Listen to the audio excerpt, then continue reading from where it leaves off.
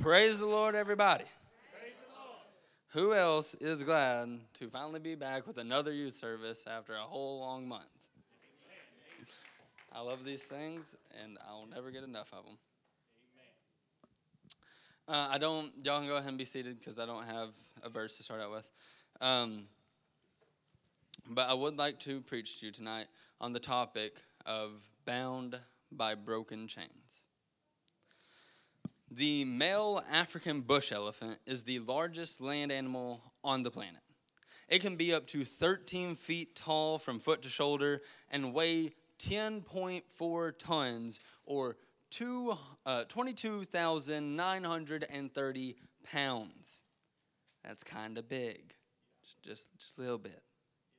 They can create enough force to move an object that is nearly 10 tons or 20,000 pounds, which is equivalent to about 130 humans.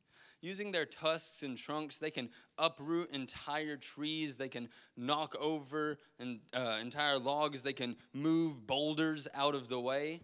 Nothing can stand in their path. They are powerful animals. They are insanely magnificent creatures, insanely ferocious beasts. If you know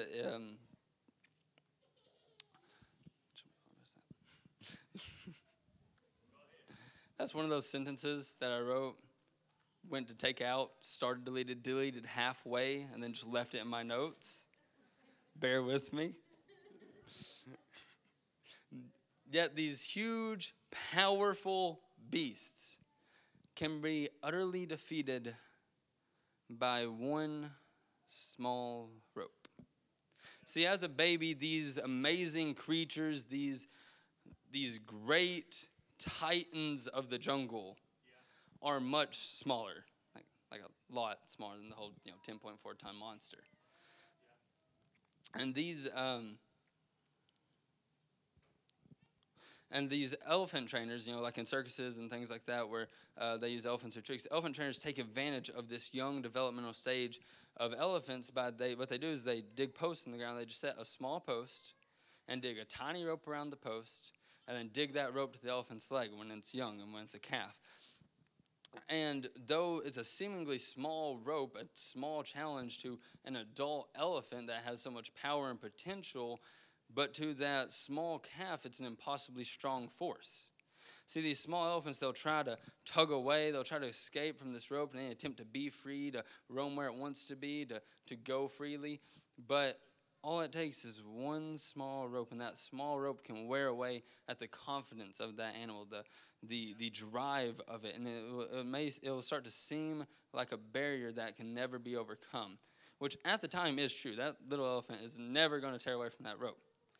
But the before-mentioned adult male 10.4 ton, 13-foot tall elephant is so strong that it could snap the rope in two, then probably turn around, grab the post with the trunk, and just rip it out of the ground.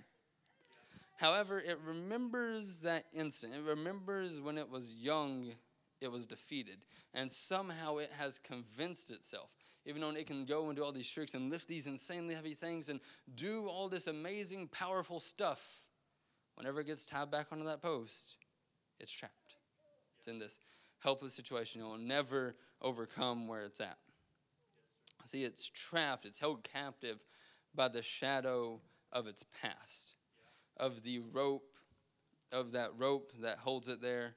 It is trapped by the shadow of its chains. See, chains in your spiritual life as you go through life are made with your sins, your shortcomings, those instances when you fall short. Chains wrap around you when the adversary becomes to come in. You have the time to pay the bills, or all of a sudden hit with the sickness, and these chains that begin to wrap around you. In those moments, the chains are linked together. They're formed together, and they begin to bind around you. They begin to trap you in. And just like that trainer for the circus, the devil tries to do the same thing to you. All he wants is to convince you that you failed before, and that's all you'll ever do. He wants you to think you are bound by this unbreakable chain, by this insurmountable opposition, something that you will never be able to rid of. You will always have these things around you, and you'll never get free. But see, I'm here to show to you that in 2 Timothy chapter 2, verse 9, it says, wherein I suffered trouble as an evildoer, even unto bonds. But the word of God is not bound. Did you hear me? The word of God is not bound. Now, let's just wait a second here. Now, what exactly does this mean? It does say, wherein I suffer trouble as an evildoer, even unto bounds. Stating the obvious fact that when I mess up, which it's evident, especially with me, going to mess up, that's just a thing I do. When I mess up, the chains are formed around me. Whenever you get in these situations, you get these chains on you. And whenever I fall short in sin, I get bound, I get trapped, and there's nothing I can do. However, the word of God is not bound. I may be in these chains, in these shackles, in this bondage, and I don't have a key or a way out or my escape route, but the word of God cannot be bound. So if I take the word and put it down in my heart, there's nothing that can be done to hold me down. If I'll go fall on an altar and get some Jesus in the situation, there's nothing that's going to be able to stop it. There is no chain that can bind the word of God. There is no shortcoming that is greater than the word of God. There is no sin that God can't wash over with the blood poured out at Calvary. There is no problem a little bit of Jesus can't turn around. Every chain is broken in the presence of the Lord. But that's not what I came to talk about. I came to talk about the aftermath, the broken chains. See, many of us have probably, at one point in our life, been held under some kind of chain before, whether, talking spiritually, whether it be health, finance, sin, whatever it may be, we've all been there in that place of hopelessness, that place where we don't know where to go, don't know where to turn, we feel trapped. And many of us have probably had one of those chain-breaking experiences where the entire situation got flipped upside down, the chains were shattered, the problem was fixed. You just walked out of that service. And the problem with that is sometimes when the chains are broken, we still go back and hold on to them. Sometimes after we put our sins under the blood and that really good Sunday night service, and we hit that altar, and man, it all just chains in that, and all the chains just change. They go rid in that instance. They break, and you finally get that little bit of freedom in that service because there's just something there that night. There was something in the atmosphere that night, and you got that taste of freedom. But sometimes after we put our sins under the blood of Christ, and the chains break apart, we go and we try to move on, but eventually we find ourselves trapped by the same chain that we were freed from. See, there was a scientific study done on jokes because they wanted to figure out what the funniest joke in the world was. And so they made a website. People could post jokes, rate jokes, and the whole goal was to get every joke ever written, post it on the website, and get people to rank them and find the highest ranked, funniest joke. And so I'm sure are dying to know. I will share that joke with y'all. So pretty much the story is there's two hunters. They're walking in the woods. And then one of those hunters just fall down, motionless, lifeless, and his friend's like, oh no. And so he gets out his phone and he calls 911 and he says, help, my friend just died. He's laying on the ground. He's not alive. And the operator's like, okay, just calm down. First thing first, we got to make sure your friend is actually dead. And there's just silence on the phone. All of a sudden, bang! And the guy gets back on the phone. Okay, he's dead. Now what? Okay, so the story is there were two hunters, and they were walking along a path, and one of the hunters fell down, and then he was lifeless, motionless, and his friend started worrying, so he got on the phone, and he called 911, and when he called 911, he's like, help, my friend's dead, and he's not alive, he's not motionless. And so that person says, okay, just got to calm down, make sure, first assess the situation, just make sure he's dead and all that. Silence on the phone. Bang! And then he runs back to the phone and says, okay, he's dead, now what? Okay, now a few of you may have laughed again, but that joke the second time didn't have near the effect it did the first time. After you got your official kick out of it, after you got your official power out of it, whenever you came back to it later, to the same exact people who know how it ended, well, the mysticy of it, the hilarity of it, the funny parts of it, it's just gone. There's nothing to it. Like the joke, the broken chains that you go back to don't have the same effect they did prior. They don't have the same power they did the first time. The chains that bound you before cannot bind you again. Once they're broken, they're broken. You can't make a broken chain unbroken. And they have no hold on you unless you let them. See, if you let those broken chains of sin or of pride or whatever else can control you, and you let them control you, and they'll begin to take over. You are free to praise, you're free to dance, you're free to worship, but you set through life letting the past take the reins. The past you already overcame. That past you already laid down at the altar and had that service. You felt that freedom over it, but now you're living in the same past. You're back in the same situation. You're bound by the same broken chains. You let them cast their shadow over your life. Back when I mentioned back to the elephant, is that it's bound by the shadow of its past, bound by the shadow of that past chain. Because what are shadows? Well, why do shadows happen? Well, shadow happens when this object stands up in front of the light and it blocks the light from flowing past it.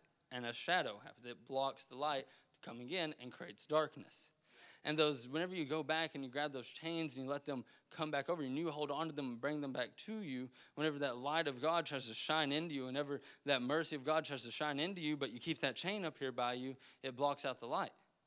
It doesn't let it hit you and casts a shadow over you and makes you be filled in darkness, making you be held in darkness because the light that should be coming in is being blocked out by those pieces of chains that you're still keeping with you. You begin to listen to those broken chains and what they say. You begin to listen to them and let them take control, let them roll. When they say, well, you can't praise the Lord. You remember what you did, right? You aren't good enough. You know where you came from. You've already messed up too many times to be used by God. God would use someone like you, really? Or no, you don't have to do that. You don't have to try to overcome your pride. Those people really will judge you, and that's going to hurt, and you just shouldn't do it. You need to keep yourself proper and self-esteem high. That way you don't get brought down by other people. Or, you shouldn't go do that because that's going to cause you to get out of your comfort zone. And we don't like to get out of our comfort zone. We're just going to stay and hold our chains and be over here, and we'll just stay over here, and whatever happens. So do you remember me, your self-pride, your past sins, your ego? The only way to really be free from your chains is to stop living in your past and start living like you're free. The only way to be free is to live like you're free. See, that's our real problem. Now, I feel like I've probably been short, but if the musicians would go ahead and come, I'm going to try to wrap this up. We are a church that has been waiting for a revival to come for many years, and we are long overdue. But if we continue to wait for our revival, if we keep waiting for it to come, it never will. You see, as a young person, and as I've kind of grown and learned and went to different youth camps and all that, probably for maybe 3 years now, every time we go to youth camp, go to a revival, go to a youth service, HYC, anything like that, every altar service, every altar call, I would always have this prayer in my mind of, I want to be this great Christian. I want to do these great things. I want to do his work. I want to do whatever I can do. But I wanted it to happen in an instant. I wanted it to all change in an instant. I wanted one of those times where you just walk up to the altar, the preacher picks you out especially, walks down, slaps his hand on you, and you begin to fall down, and you're just rolling on the floor speaking in tongues, and you don't even remember all that happened. You apparently got carried off to your dorms, and you wake up the next morning, you didn't even know all what happened, but you wake up renewed and refreshed, and you have this whole new sense of who you are. And I honestly prayed that that's how it would come to me. I honestly just wanted there to be no struggle, no change. I didn't want to have to fight for the change, have to fight against and add these new things. I just wanted it to be in an instant. I wanted minute rice. I didn't want to have to go out and pick it and then process it and then take a long time to cook it. I just wanted it instant. And see, as a church, we must realize that no revival is going to come to us and shake us up, change. There's not just going to be this big movement that we had no control over that's just going to change everything. A revival starts with you, and it starts with me. Think about it. It's a revival, a refreshing, a renewal. It's the people that have got to this point need to be revived and be at this point. But we are the ones who change. The only way to be free is to start living like you are free, and the only way to have a revival is to start living like you're revived. The Bible says, he who the Son has set free is free indeed. There is no reason for me to sit down, hinder my worship, and just sit around while other people go and praise and just be here and be content with where I am when I could go and get revived, get refreshed, get this renewing, and change how things are happening. There is no past that has any hold on me. He who the Son has set free is free indeed. No chain can bind, no bondage is strong enough. Nothing can keep a hold on me. Some of us may be like that elephant, then we still feel like we're bound by this thing that hasn't been broken yet. And for those, there's an altar here. And here at this altar, chains can be broken. You can experience that freedom. And others are like the people I just described, who are still lugging around their chains that have previously been broken. If everybody will stand.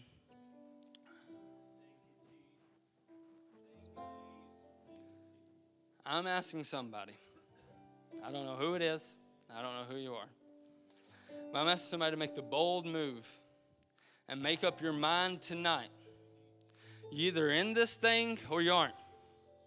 You're either ready to see the revival, you're ready for the change, you're ready for it, and you want to be a part of it, or you don't want change, and you just want it to go on. You want your Sunday night, same routine, Sunday morning, same routine, Wednesday night, same routine, no revivals on Fridays, don't really have to come to Monday night prayer meeting. You just want to go through the motions like we always do, and we'll be in that same place forever.